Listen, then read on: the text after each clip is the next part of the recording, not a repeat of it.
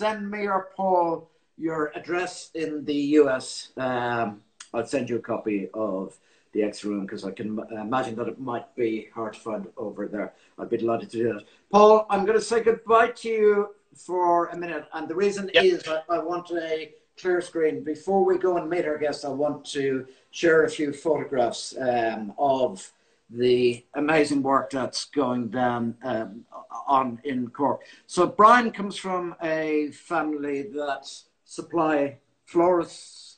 Anybody who loves cut flowers for weddings, this is the type of thing they would normally supply.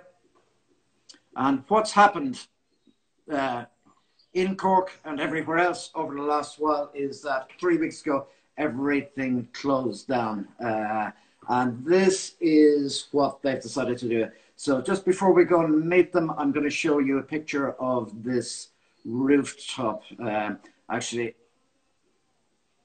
Instagram isn't so good for this type of thing. Cork Rooftop Farm. Maybe we'll be able to float some videos because I got some videos. If we can't, we'll put them on the Instagram account or certainly the garden conversation account. So this is Cork Rooftop Farm, and it's a remarkable story. And I'm just about to invite them to come in if we can. There we go. It's a remarkable story of hope for this time. In time of a crisis, get out and do something. And Brian and Ty have done exactly that. Just waiting for them to join now. Frank and Waters. Christy Moore. I have Christy Moore here. He's part of the lockdown collection, but Paul complains if I play any diddly eye music. Let me just see. Cork Rooftop Farm. We'll see if this works. Waiting for them to join. So they're in their apartment in Cork. We had a little chat earlier on today to find out. Hello! Hello. How are we now? Yeah, very good. How are you? Great. How are you? Good. Good. Let me just get rid of the photograph that I'm up here so we can all see it. We have complete. Oh no, I'll do it like that. Anyway, Brian and Ty, is that right? That's it. Yes. And Brian, you're from Bishopstown in Cork, and Ty, you're from Brazil. Brazil, yes. So tell me, first of all, how did you both come to gardening? What was your first experience? I think it was through grandparents. Yeah, so I suppose the link back along that started everything for us was my grandmother used to, my grandparents used to have glass houses in the old family home in Bishopstown, and she used to grow vegetables and flowers in the glass houses, and those glass houses remained there until when my family moved into that house in the early 90s. So 3 generations of the McCarthy family used those glass houses in some form or other.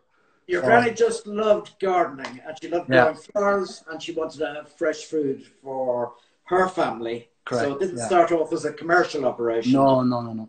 But then your dad really enjoyed it, and he set up a business based on that. Yeah. So when my father left school and finished up school, he started selling the flowers that my grandmother was growing. And so he was wholesaling to florists around Munster. And that's how that business started. And that grew then, and he started importing flowers then as well. Once there's only so many flowers you can grow on 1/3 of an acre. So once that went on, he grew that business and we started importing then. And now I'm involved in that business as well. And yeah. Very good. And Ty, where are you from in Brazil? I'm from Minas Gerais. It's behind of Rio de Janeiro. My city. It's a really wonderful country with a very diverse flora, and one of my favorite garden designers ever came from Brazil. You know the work of Roberto Burle Marx? Oh my you know, God. he did the along the Copacabana. He did that Oh wow, paving stones, the waves, and he did the landscaping of Brasilia. And amazing. he was quite incredible. He loved graphic design, he loved architecture, and he loved the native flora of the country. He combined them all together to create the most brilliant gardens in lots of Wow. places around the world. But mainly Brazil. And you got into gardening also through your grandmother. Yes, she loved, plant tomatoes and kale, and we love it. So yes, she was fabulous. So you end up in Cork and you meet Brian, and you're both getting on with your lives. And Brian, you're working with the floristry. I was talking to you with supplying the flowers. I was talking to you a little bit earlier about the Dutch auctions, which I'm Yeah, by. yeah, no, they're amazing. I mean, so I've grown up all my life with fresh flowers, more so fresh cut flowers than say plants and vegetables. But we import our flowers from the Dutch auctions, and yeah, it's an incredible system. The Dutch are the leaders in fresh flowers for a reason. They have it sussed. The auctions are incredible, not only in terms of the volume and throughput, but the logistics. Also, their research and development into flowers as well is they're the leaders in the world of this. So it's hugely fascinating.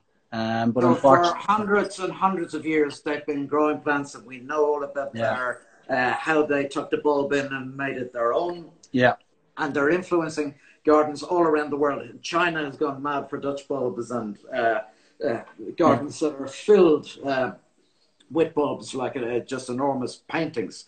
yeah. But in Aalsmeer, just outside Amsterdam, Mm-hmm. very near the airport, is where the auctions take place. And Yeah. I haven't seen, I've heard about these auctions, and Yeah. in a way they're dying out, but they're meant to be extraordinary. It's a bit like a cattle mart, is it? A very beautiful cattle mart, very colourful one.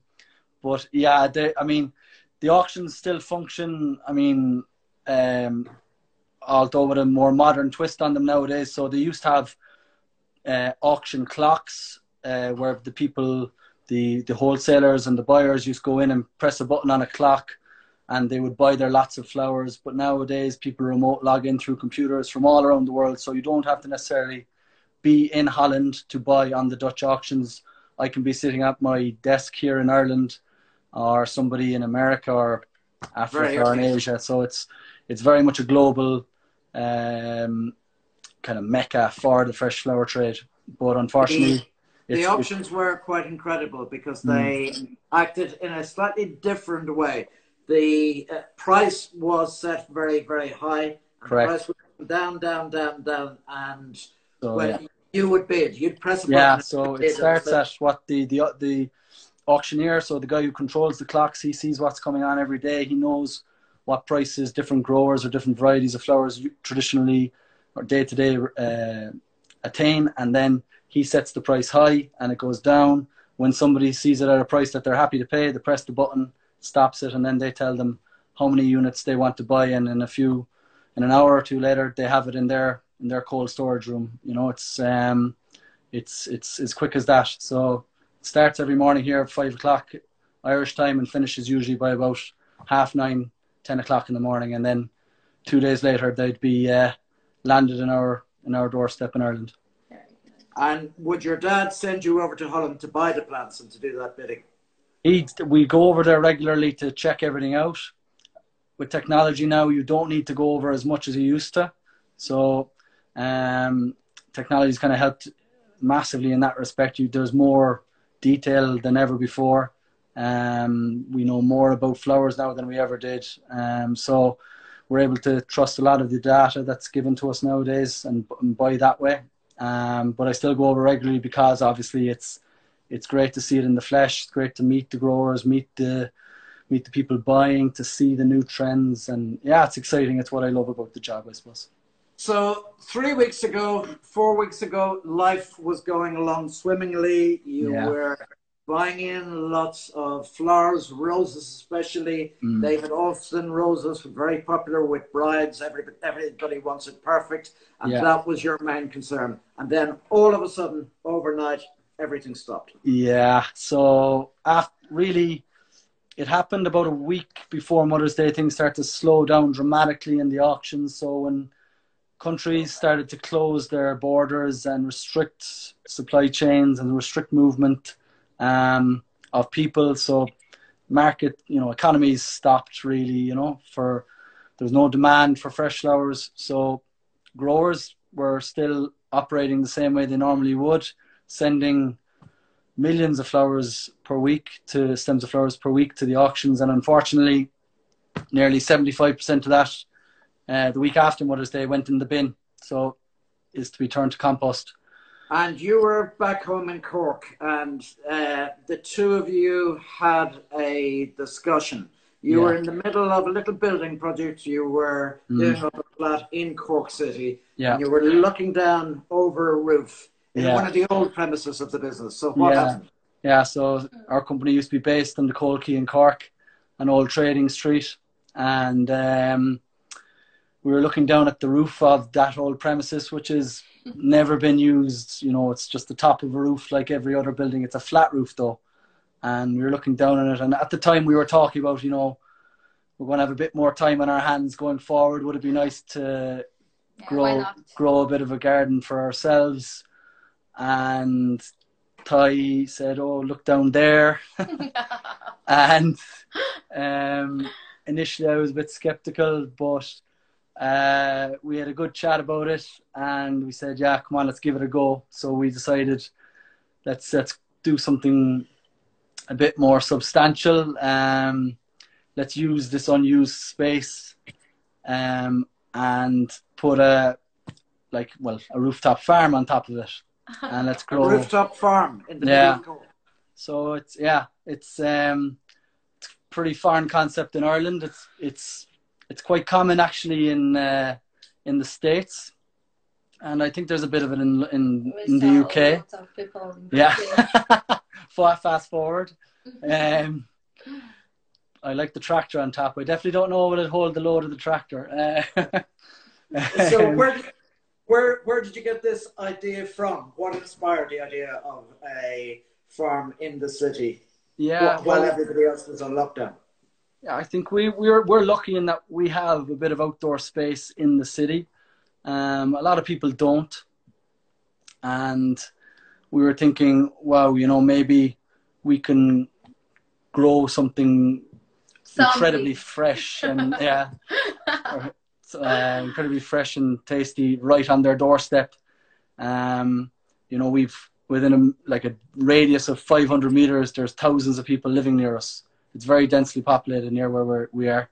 And the idea is to inspire people. You went on YouTube or something like that. You found a movie. Yeah, we watched an incredible movie, which I would highly recommend anybody to watch. The Biggest Little Farm. It's brilliant. It's absolutely incredible. Their story is amazing. Yeah. So we watched that, and then we were pot committed after that. I want this. Yeah.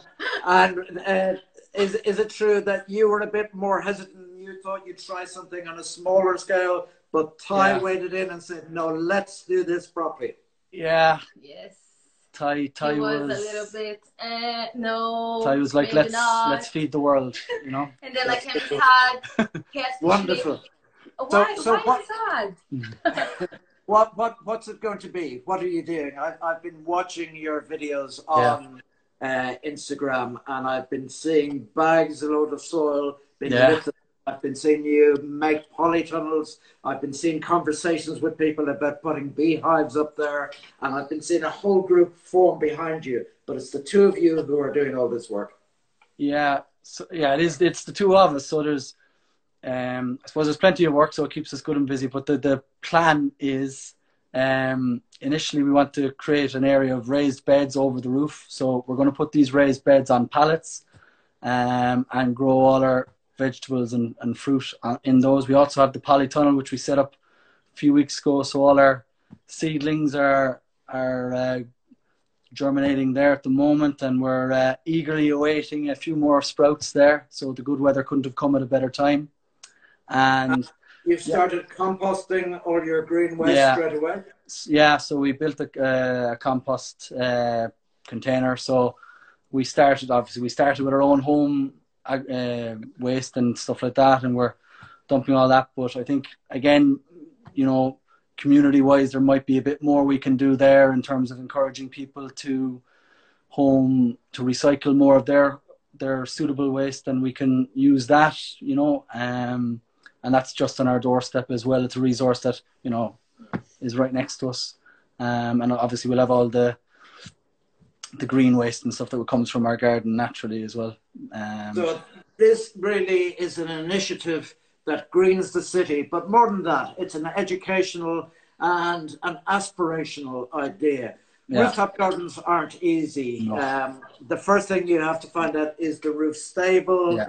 Does the roof leak? So the first job that you found an engineer, yeah? Yeah, so I was lucky that I had an engineer working on the apartment that I'm working with at the moment. So I asked him, could he look at this? We had an idea.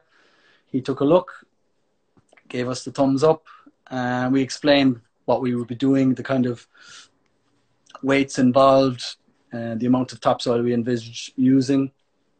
And yeah, he said it was good to go. So it's probably the most commonly asked question we get at the moment on our Instagram page is, will the roof take the weight? And, you know, it was good to have reassurance of that from day one, because it would have been, I wouldn't be sleeping at night if I didn't think it would, you know.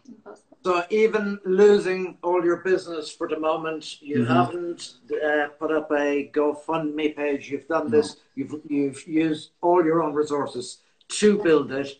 You're using recycled material where possible. You're using the best of topsoil, the best of compost, and you're about to sow your seeds. Yeah.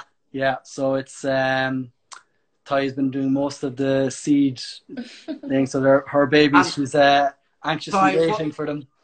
What have you decided to sow? We kind of went mad online there one night with brown envelope seeds. So we have it all. And loads of people are getting in touch, offering us seedlings that they have, seeds they have. It's unbelievable, you know. Yeah. I'm going down to my cousin tomorrow, picking up potatoes. So yeah, I mean, we've got a huge crop. In our polytunnel, we've got about 3 or 4 different types of lettuces. We've got potatoes, as I said. We've got about 6 or 7 different types of tomatoes, parsnips, carrots. Yeah, I could go on. We've all different types of herbs. We need to kind of increase our fruit crop. All right, that's the one thing we're a bit lacking at the moment, is fruit. But yeah, we'll work on that. And we have had a few people in touch about putting a beehive up there. So we'll have to see if that's all good. And possibly chickens, who aren't afraid of heights. And yeah, we'll see. No. Yeah. Well, it is in gardening terms, definitely. It's the most inspiring story I've heard anywhere over the past month, when everybody else is going through this really challenging time. And it lets us all know that we can do something, we can achieve something, we can get out there. Somebody was asking, how did you get the soil up? It's only 1 floor up, so the machine was able to drop the soil, and you've charted all that on your Instagram. Yeah, it was a tough job to get it delivered. A lot of delivery companies are shut down as well. So we had the soil sourced about 2 weeks ago, and it took us about a week and a half then to find somebody to deliver. And then once we did, it was a big relief, because time was kind of ticking. Is it good to have a project at the moment? Is it good to very good. Yeah, I feel hugely lucky. I mean, we live in an apartment. It's about 35 square meters, and I'd say the 4 walls will be getting they'd be starting to close in a bit now if we didn't have this space to be working in, you know. And anybody who's looking down on this plot in other buildings must be highly energized by. Yeah, or very confused. Probably. Yeah, no, I mean, there are a lot of apartment blocks around us, kind of literally looking down. So I think it'll be cool for them to see it coming along, and the reaction we've gotten since we started on the social media has been unbelievable. We're kind of blown away by it, to be honest. We didn't expect anything, you know. We were just kind of starting into it with a kind of a hope to grow a nice crop of vegetables and stuff like that. But I think not expecting anything of it is the charm of it. I think that it's really inspiring people and capturing all our imagination. Cork, of course, has such a great garden and food culture, so you couldn't be in a better place. And people like to know where their produce comes from. Yeah. And to think that you might be able to supply some of the restaurants that are in the city, some of the restaurants going through a tough time at the moment. But by the time you start producing food from that plot, hopefully the restaurants are opening up again. So I think it's an amazing story. I wanted to get down to Cork to help you dig and lift, and as soon as I please. You're more than welcome anyway. As soon as the shackles are off, you're more than welcome to come down. As soon as the shackles are off, I will be down there. So could I just encourage everybody to follow Brian and Thai on Cork at Cork Roof Garden? Is that it? Cork Rooftop Farm. Cork Rooftop Farm on Instagram.